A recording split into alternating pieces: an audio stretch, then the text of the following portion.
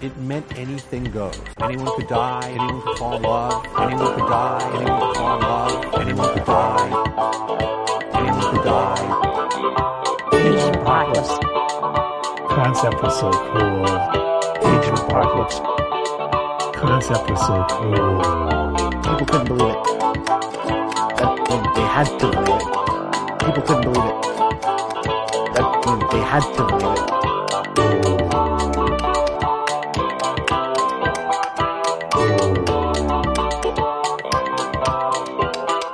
Everything that you hit on the known level. Out the window. Everything that you hit on the known level. Out the window. Everything that you hit on the known level. Out the window.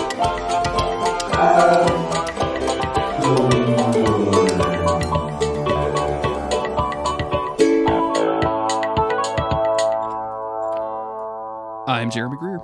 And I'm Gary Butterfield.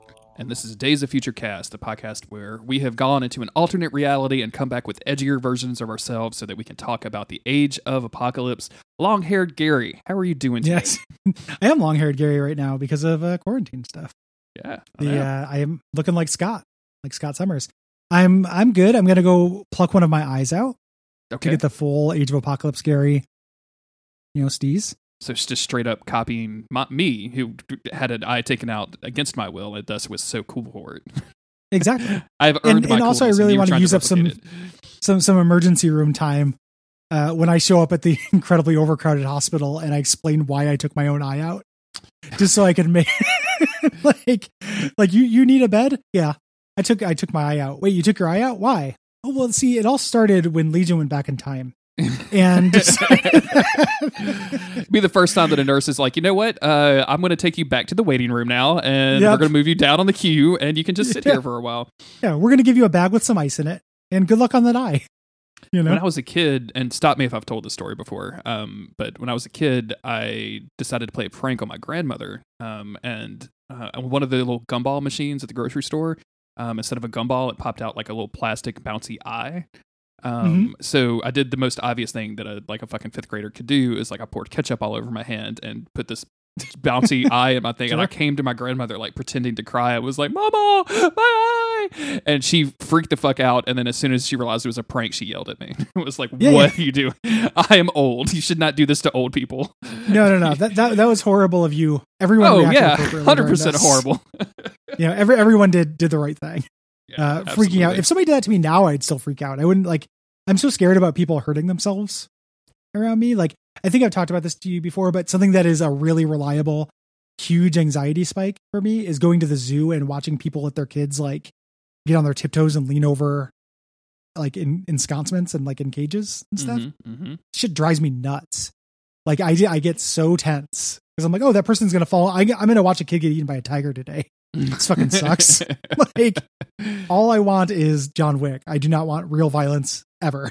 Yeah. I want cartoonish violence. And speaking of cartoonish violence, today it's going to be kind of a weird episode. We're finishing the latter half of X-Men Alpha 1, and we're going to go through Generation Next number 1. So Alpha number 1 is 44 pages. It's double the length of a normal episode. Issue, whatever the fuck you call these things, Gary, vocabulary. So we decided to break it up. So we're going to pick up on page 28 with one of the four horsemen of the apocalypse. Yeah, and getting kind of the interior. This is our first check-in on Apocalypse. Yes. Here, where the boys are coming together. Sinister's checking in on a character named Abyss, who was not a character before this, but eventually there is a mainline 616 version of him. I like Abyss in this comic, and he's cool looking, and he fights the X-Men a little bit later. He's got kind of a blue mohawk thing happening. His outfit is mostly purple with some yellow kind of. Look how not ripped he is. He's toned, dude, but he's not. Yeah. He's the last thin American. The entire world. Going to one meeting every month. Yeah, it's a. But Sinister shows up. He's like, "Are you amusing yourself?" And the way he's amusing himself is pulling up little holographic pictures of his friends. It's dope. It's very dope. I love it. I would probably do this for people I know in real life. Yeah. I'd Skype my friends. I'd Zoom call the other horsemen. I would put an Arlo camera in their bedroom without their permission. So he's the Scott Lobdell jokester archetype. So he's making a lot of Spider-Man quips. Yeah. You know? And they're both shut down. They're quipping by the unfortunately named character Holocaust showing up, who is Apocalypse's son and is a big jar of delicious looking Sunny D that walks like a man. Dude, and with like a floating skull thing happening, like a floating red skull. Super dope. Looking very cool here. Yeah. Super ripped. So we're back on the super ripped timeline. And we are interrupted when Apocalypse shows up. Yeah. And we have a full page spread of Apocalypse, and this design is okay. Like it's abs on abs on abs. He's very wide, humongously wide. His hands, his weird 4-fingered hands are like enormous. But like I feel like it's a pretty basic as far as like stylings go. Like he's got a little outline of a G-string and some squares on his thighs, but otherwise it's just like here's some gloves. Like there's not a lot of interest to this character design. Yeah. I like how wide his shoulders are in that he's essentially a Final Fantasy 1 character and that he's as wide as he is tall. Yeah. I think that him just being a little NES sprite is pretty funny. In the immediate next page, he looks less like that. Yes. You know, but he is the widest of these boys.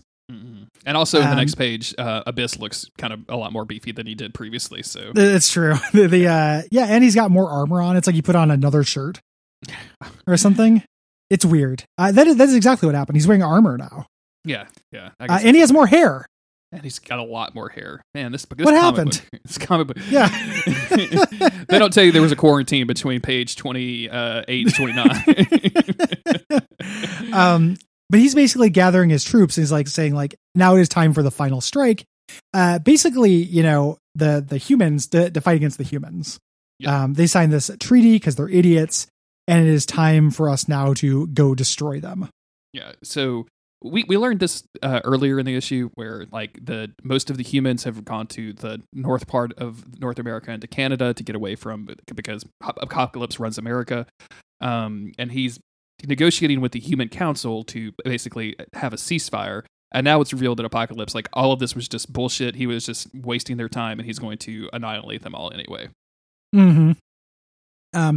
Sinister pushes back, like saying, you know, hey, we don't actually want this genetic civil war. Like, this is going to claim people on both sides. You know, like, again, he doesn't want to rule over nothing. And Apocalypse is like, hey, again, stay loyal to the cause. How dare you question me? You know, no, I'm not questioning. And basically says it doesn't matter if everybody dies, the strong will survive, whether it's 4 or 4 billion. You know, it doesn't really matter. As long as it is the strongest survive, and they will form my army of tomorrow. Sinister is obviously not on board with this. And specifically, like, it doesn't matter if 4 or 4 billion mutants to decide are alive at the end of this. Like, he doesn't. Yes. It's just about ruling over whatever is left. He does not care about mutants versus humans. He just chose humans first. Well, they're weaker because it was easy. yeah. They're like he's interested in the strong, and the mutants are stronger than humans. Yeah. Him and Holocaust start talking about their plans, and Sinister kind of fades out, and it's like, you know, he's got to start scheming on his own plan. He's got his own plans like that are laid down, and he's wondering how much he can take from Apocalypse, basically, like how much information he can steal. Yep. And he's specifically been feeding information to 2 different agents who we cut over to, and this is Wolverine and Jean Grey. Over in Europe, trying to find the Human High Council. And the guys who jumped them, these like Escape from New York yes, humans. 100% accurate. Yeah, 100%. Yeah. Very funny. Just a bunch of Kurt Russells out there. Using their gene scanners. You know, and they show up and Wolverine says, take us to your leader. And we get Wolverine and Jean Grey in the Human High Council. Yes. Which takes place inside Big Ben, which has a big broken clock face. Like, kind of great. Because of metaphors. Yeah, exactly. And the Human High Council, there's actually 2 comics about this that we might do at the end. I think they're called Nation X or something like that, that deal with these characters and like what other people were doing during this. And this stuff is all kind of interesting to me, partly because it includes Emma Frost, who has had some kind of brain surgery. Yeah, we can see like her part of her skull has been shaved, and she has like all of these scars. Yeah, I guess it just happened. Yeah. Like she got up immediately from surgery. Also, all of the humans are dressed in like this orange jumpsuit with purple like symbols on them. Like, As you do. Yeah.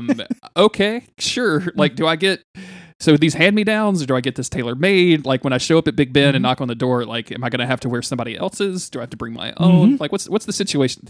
Where do you It's like a wash gym them? shirt. Yeah, you got to make your own. And then they have a contract through Syntis. Yeah. To wash them all. The leader of the Human Council is Moira McTaggart, and she is married to Bolivar Trask, and they're the people who invented the Sentinels. And in this world, the Sentinels are actually trying to fight back against Apocalypse. There is still some bigotry there. They hate mutants, but the reason it's much more justified. Yeah. Now because there's actually a war. They've got some data for Mr. Sinister, Wolverine, and Jean Do. They're handing it over to the Human Council to be verified, giving Wolverine and Jean Grey some time to be alone with their various makeup effects on their character creation faces. And notably, they're a couple. They start doing a little makeout sesh. There's a panel here where the handless Wolverine is like got his arm around Jean Grey, and his hair is just looks like it's coming from every single angle of his face. Like it's just like a starburst of fur going around. It's enormous and amazing. He actually looks like that advisor character for the Shi'ar. That weird little goblin that she keeps around. Like, she looks like the Shi'ar advisor goblin to me. I'm with that. Yeah. Yeah. But basically they're just, hey, are we doing the right thing? Can we trust Sinister? And he's like, no, of course not. And she's like, well, make sure, you don't leave me. Like you're my person. Never steal this world away. And he's like, I won't let anybody do that. So they're very, very in love. This comic and the Dr. X comic is going to deal with her, meeting Scott Summers and some kind of, shakeups in that respect. Sure. We go back to Westchester where they're about to begin interrogating Bishop. Gambit is lurking in the background during this, and as soon as Rogue manages to touch Bishop, a counterforce happens, which Nightcrawler says he's never seen anything like it. And I'm like, thank you, Nightcrawler, for that extremely good science opinion. I appreciate that. Like, there's always one of these in the crowd, right? Yeah. Like, you take this dude to a football game and someone makes a fucking touchdown and he's like, I've never seen anything like that. Thanks, I'm going to start saying that to anything I do that's new. Right? Like every time I see a band I've never seen. I've never heard that song like before. That. Yeah. This is really dumb science-wise. What they're going to do is Magneto is going to use his magnetic field to buffer her contact with the stranger. So she like touches him less. And it sounds like she's like rules lawyering her superpowers. Yeah. In a way, like, I'm like, man, I don't think that's how this has been shown to work. But he gets this huge flash of the history that we know, of, Charles Xavier forming the X-Men, the Acolytes, Brotherhood of Evil Mutants, all that stuff in these little shards of crystal. Including like really dark stuff, Xavier blasting his mind open in Fatal Attractions, him being de-aged into a baby, which happened, all that stuff. And as soon as he sees all of this, he goes back to Rogue and is like, look, you're going to think I'm crazy, but I saw you in this outfit. I'm going to need you to find like some torn clothing and some twigs. Yeah. We're going to get freaky tonight, girl. This Hungry Like the Wolf Savage Land outfit where she's hanging on him. There's no G-string here. This is just a butt. No, that's just a butt. That's just a little flappy flap. Yeah. It's got a little like cloth hanging down, to cover the crack. But it's like a reverse plumber. Like only the butt crack, top of the butt crack is covered, but the main butt, the part with the meat, is fully on display. Yeah. I think I have this on a trading card, Gary. I bet you do. It's ridiculous.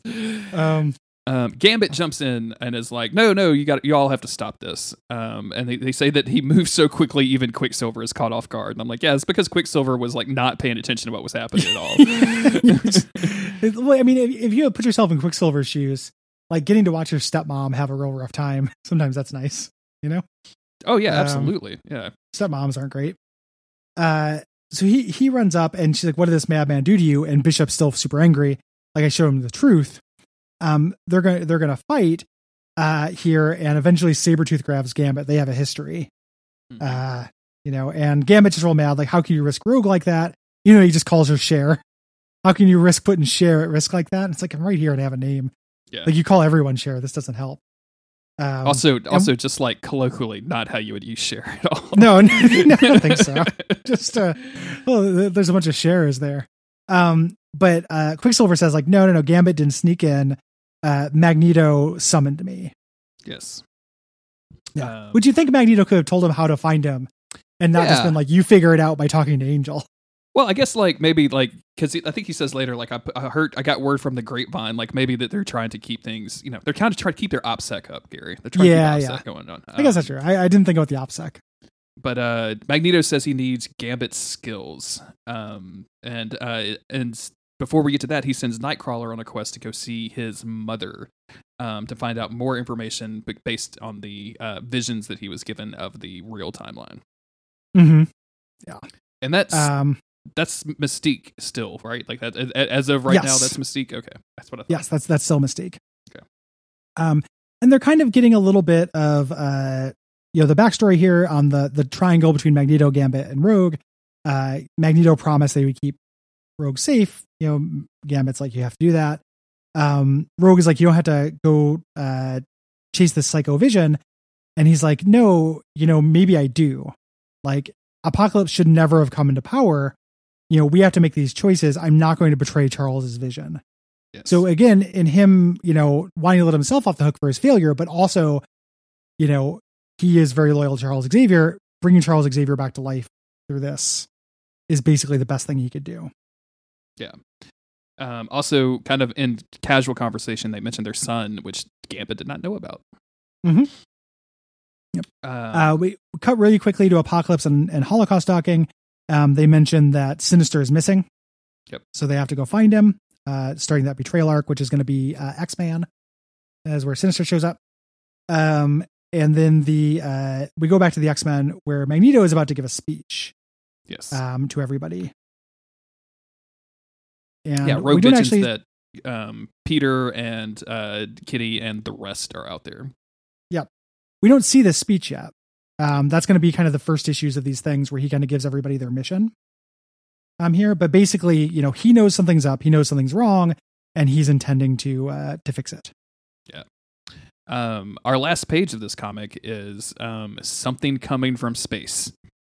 Mm-hmm. We don't know what it is. It's vaguely crystals. I don't know. Fatefully and inexorably. Nonsense. There's a lot of adverbs. So like something coming from space toward Earth.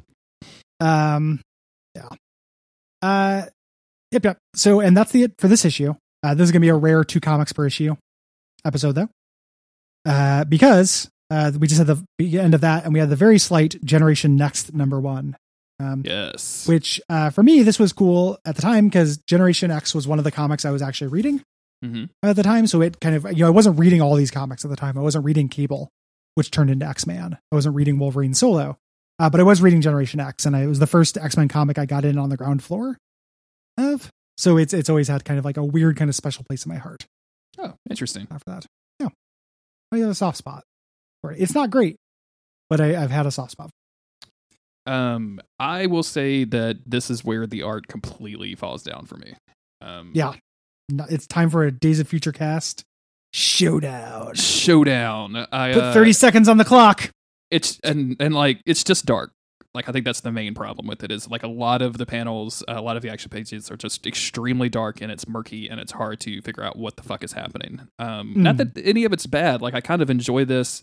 It's got a weird aggressive thing to it where everybody's trying to literally kill one another that I don't quite understand in this world. But yeah, so like I guess let's get into it. Like we can talk about the cover, which is shows all of our various folks. We got Magneto in the background. And behind him is Mondo. We've also got Kitty Pryde. We've got Paige Guthrie, aka Husk. We've got Chamber. We've got a Colossus that is just fucking ripped up. He's big boy. Boy. And in the corner we've got Know-It-All, and I've already forgotten the other guy's name. Vicente. There's also, I want to draw attention to Bonus Turtle. That's under Colossus. I love Bonus Turtle with the candy cane. There's a lot of candy canes in this now that I'm looking at it. What's going on with the candy canes? Yeah, I don't know what's up with Bonus Turtle and candy cane there, but I like Bonus Turtle at the very least. That turtle looks pissed. He's real mad, dude. He's the secret. He's the extra Generation Next. He's standing in for Skin. Oh no, Skin's there. Skin's in the shadow of Colossus. Oh yeah. I see him. So this is Chris Bacalo, who you may remember from the World arc of New X-Men. But this is him in the 90s, in which I think he has a lot more restraint. I actually agree with you that it's too dark during this. I don't think that's a great art direction choice, but I actually like his style and the way he does kind of figures in this. Like, it's nice that it looks not like Marvel House style. Yeah, I will give you that. It does not look like the stuff that they normally put out. And when he does like still action scenes, and like sometimes they're very good. So like this opening panel where you have Chamber, like I think this is great. Like this is a cool action pose. I can see exactly what he's doing. It looks cool and dramatic. Like I think Chris Bacalo is a good artist who gets away from himself a lot. Sure. This introduces us to Jonathan with 3 O's, which is a choice. Jonathon. Jonathan Starsmore, aka Chamber, who shoots energy blasts from his chest, essentially. Yes. And pretty different from the normal version of it. Chamber in the this is one of the changes I think that makes a lot of sense here. Because in the normal version of Chamber, he is this very brooding, dark, Johnny Depp, Edward Scissorhands type character, because he has this huge hole in his chest and he just has this like big pile of energy, whereas his chest would be. I've always liked that design a lot. And I like this character because the time I came to him. Here, something happened. I can't remember if they explain it later, but he has this control over it. He didn't lose half his face. And he's much more goofy.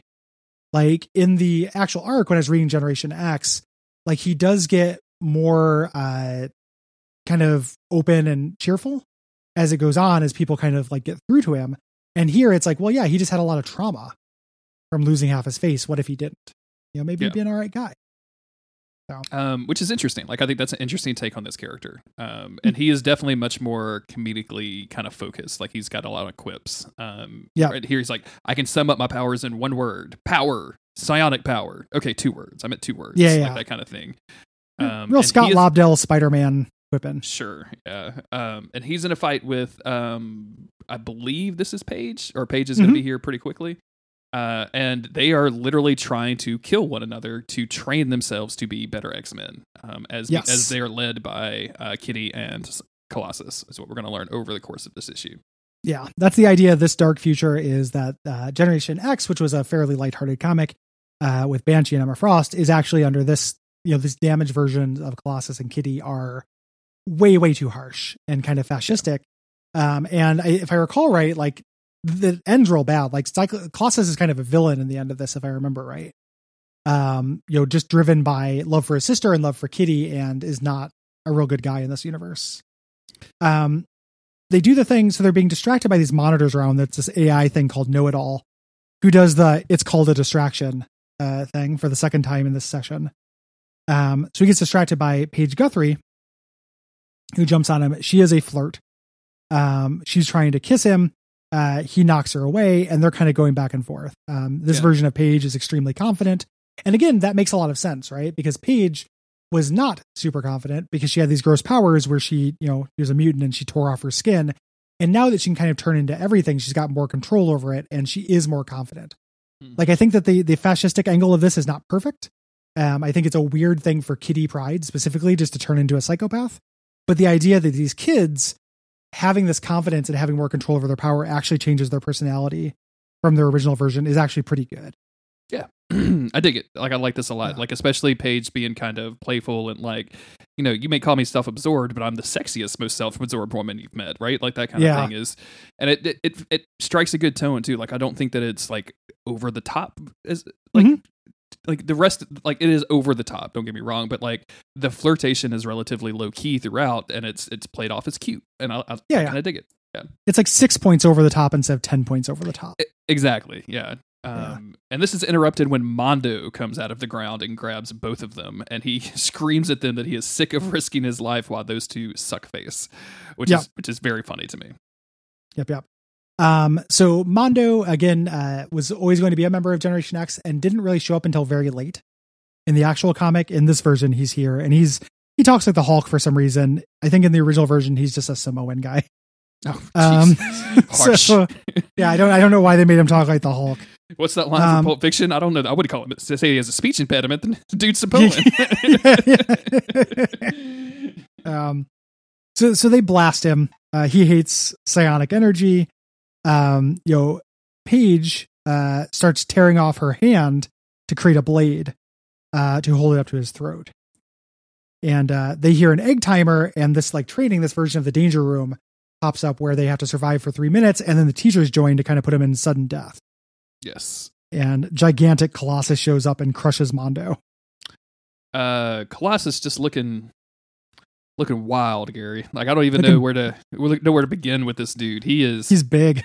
He's so big. Like his muscles have so many more muscles, and looks like his knuckles have muscles on them. Like how do you even do that? Gotta work them shits out, dude. I guess so. I've not been working my knuckles, dog. my knuckles.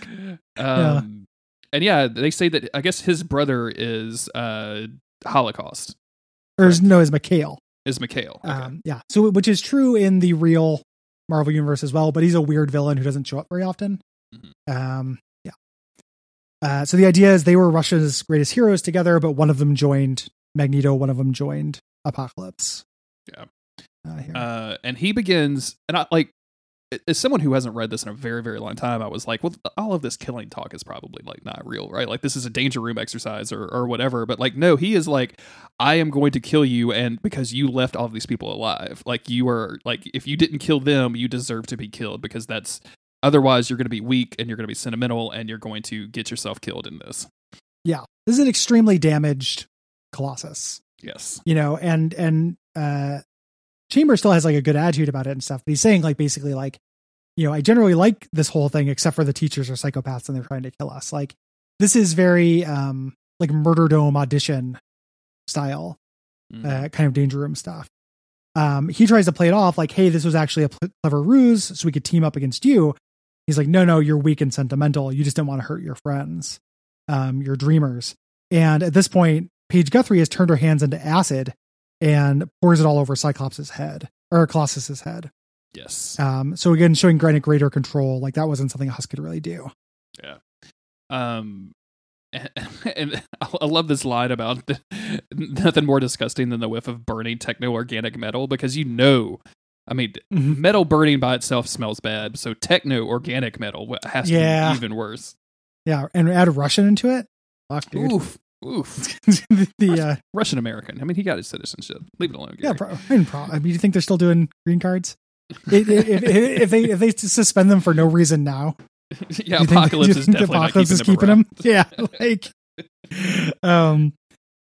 So so they're fighting him and they think that's going to be it, but coming out from his back, who's been riding inside him, which is fucking weird, is Kitty Pryde. Who knocks Paige off and is a fucking psychopath. There's a nice little nod, she has Wolverine claws attached to her wrist, because she was still presumably trained by Wolverine in this world, and she's out for fucking blood. And she is slashing her ass off, and just cutting Paige to pieces, and you can see that Paige is visibly cut. And she starts to run away, and it's kind of a feint so that she can scrape more of her body off and use it as a knife, which she promptly jabs into Kitty's stomach. But of course, Kitty is intangible and just immediately kicks her in the face. Mm-hmm. And you think that this is going to be it. And Colossus notices, he's like, oh, something's happening to Kitty, because he's not the pure, objective character he makes out to be. At this point, Chamber drops a tree on him since he gets away. And he looks over and Kitty Pryde is about to take it too far. Is about to stab Paige in the head, basically saying we're going to sacrifice the students and then everyone else is going to be, in line. Real fucking harsh, Caesar's Legion type shit. This when after Kitty's given her speech, Paige says, "Yar all heart," and I know this is supposed to be some accent, Yeah, but it sounds like Banshee. Jarl Heart. Jarl Heart. I just don't know. I've never seen YA''RE before in my life. And I'm very weirded out about it. Y'all is or something like that. Yeah. So she's about to kill her, but she gets stopped there. by Skin, who now has real creepy powers as well. Instead of just being a guy with a whole bunch of loose skin, he's got all these weird, crazy, distended, like venom tentacles almost. Yeah. And they share a lot of like Spanish goofs back and forth, which is very funny. And then Paige like kind of comes out of nowhere, and even though Skin just saved her and helped her, kind of betrays him so that she can win, essentially. Yeah, and blast them both with something. I don't know exactly what she's doing. Yeah, it's a biopattern Shadowcat can't phase through. So presumably it's some sort of weird acid thing, I guess. Who cares? Like, yeah. So this hurt. We hear Shadowcat scream, and Colossus loses his mind. Yeah. Just smashes Chamber out of the way. Know-It-All, which is their AI companion, is trying to tell everyone time. And Chamber kind of explains, he's like, hey, another session, we're all still alive. Like, the idea is they try to kill each other, and ideally, I think, they would not be able to. Like, they would try to for 5 minutes and not be able to. But Colossus has, lost it. He's going to go kill Paige for this. But then Vicente pops up, who I don't think has a regular Marvel Universe correspondent, and he is a guy made of gas who has starts choking Colossus. Like, tensions are high in this team. Yeah. Things are bad. And what a perfect time for Magneto to show up and put a stop to all of it. And Chamber, who has been kind of narrating everything that's happening, says, some of the kids haven't even seen him yet because he's so high up. And so if Magneto is showing up to where the training is, somebody somewhere is in trouble. Like, there's a problem, and they don't know what it is yet. Yep. Magneto takes them to the castle they live in, and explains to them basically like, hey, I gave you instructions. You're supposed to assemble these students and prepare them. And instead I find them, and here's like, they're being prepared. This is what you said. Don't undermine my authority here. Like, I am preparing them. I'm just doing it my way. Again, this is a bad Colossus. Mm-hmm. And he basically clues them in on Bishop. He says, this is the wrong world. World is fractured 20 years ago. Charles died. He shouldn't have. Nightcrawler and Gambit are finding the resources I can use to verify it. But I need you to give me the tools. Like, if it turns out he's correct and we need to fix it, I need a time traveling mutant. Yes. Or as they call them, chrono variant mutants, or CVs, which I think is very funny. Resume. Yeah, I wonder how this played in across the pond, right? Yeah. And this AI Know-It-All starts doing a scan for all of the CVs, and like, they just basically start going through all of them, and most of them are dead or otherwise occupied or missing in action. But it turns out Peter thought his sister Illyana had been killed in the Kiev slaughter, but she was actually alive. Yep, she was left alive because she was too young, that they did not think that she had a chance of gaining a mutant ability. But now it turns out she does. We got a Boshemoy and a Niet. We get all the Colossus Russian. I love it. Terms, and that is setting up the what this mission is, which is this team going into this that world that this, like, basically where they have all the child miners from Temple of Doom. Yes. To try to rescue Illyana Rasputin. Yep. With the likelihood of which is 0.000%. So it's got to be. It is a suicide mission. Yeah. And that's their setup. All these comics have individual little, like, missions that contribute to the greater whole. And I think it's going to be interesting as we do this podcast. Like, we're going through a bunch of number ones, and then we're going to go through, like, and kind of follow everything up. It's going to be a weird podcast progression, I think, but it's going to be fun to read through all of this stuff because it's exactly how I would have been reading it as a kid. Like, I would be gobbling every single issue up as they came out. Yeah. And it's going to be really, really fun to talk about each individual thing and kind of watch these story arcs and things. So I'm excited. I'm into it. Me too. It's been the appropriate amount of time since I've read it, which is a really cool thing. Like, I don't remember a lot of the details outside of the main thrust. I know what these missions are. I do not remember the details. I did not remember Nightcrawler teleporting off Deadpool's head. So I'm excited about all that shit. And it's just kind of fun. Like, I think in this comic, at least initially, like, it's real fun to find the really good, the good versions of the characters that make sense with how they've changed. Like, this is Colossus in around this time in the main universe. Colossus was also going through a huge crisis of faith. He did lose Ilyana to the legacy virus, and it did cause him to lose hope and eventually kill himself to cure the legacy virus. He also joined Magneto for a while as an acolyte, during this time. So this is in line with Colossus's character, like the idea of him not having anything to hold on to, him becoming incredibly dark. Makes sense. Yeah. So, and it's, again, it's just always going back to like Charles Xavier dies 20 years too early and how much the world has changed. Like it's insane. It's kind of crazy. It's fun so far. I'm having a good time with it. So, thank you everybody for listening. We'll be back in a couple of more days for, I've already forgotten what the next issue is. You can go to daysoffuturecast.com/schedule for that. Go check out that. We really appreciate it. You can also go to patreon.com/StuckVTV. If you want to donate us a couple of dollars, that money goes to extremely good causes like our pockets and also some charity, depending on what you buy. Yeah. And you can also leave reviews on iTunes and various other services. We appreciate all of that. Yeah, all appreciated. We appreciate you, and we'll see you next time. See you later, everybody.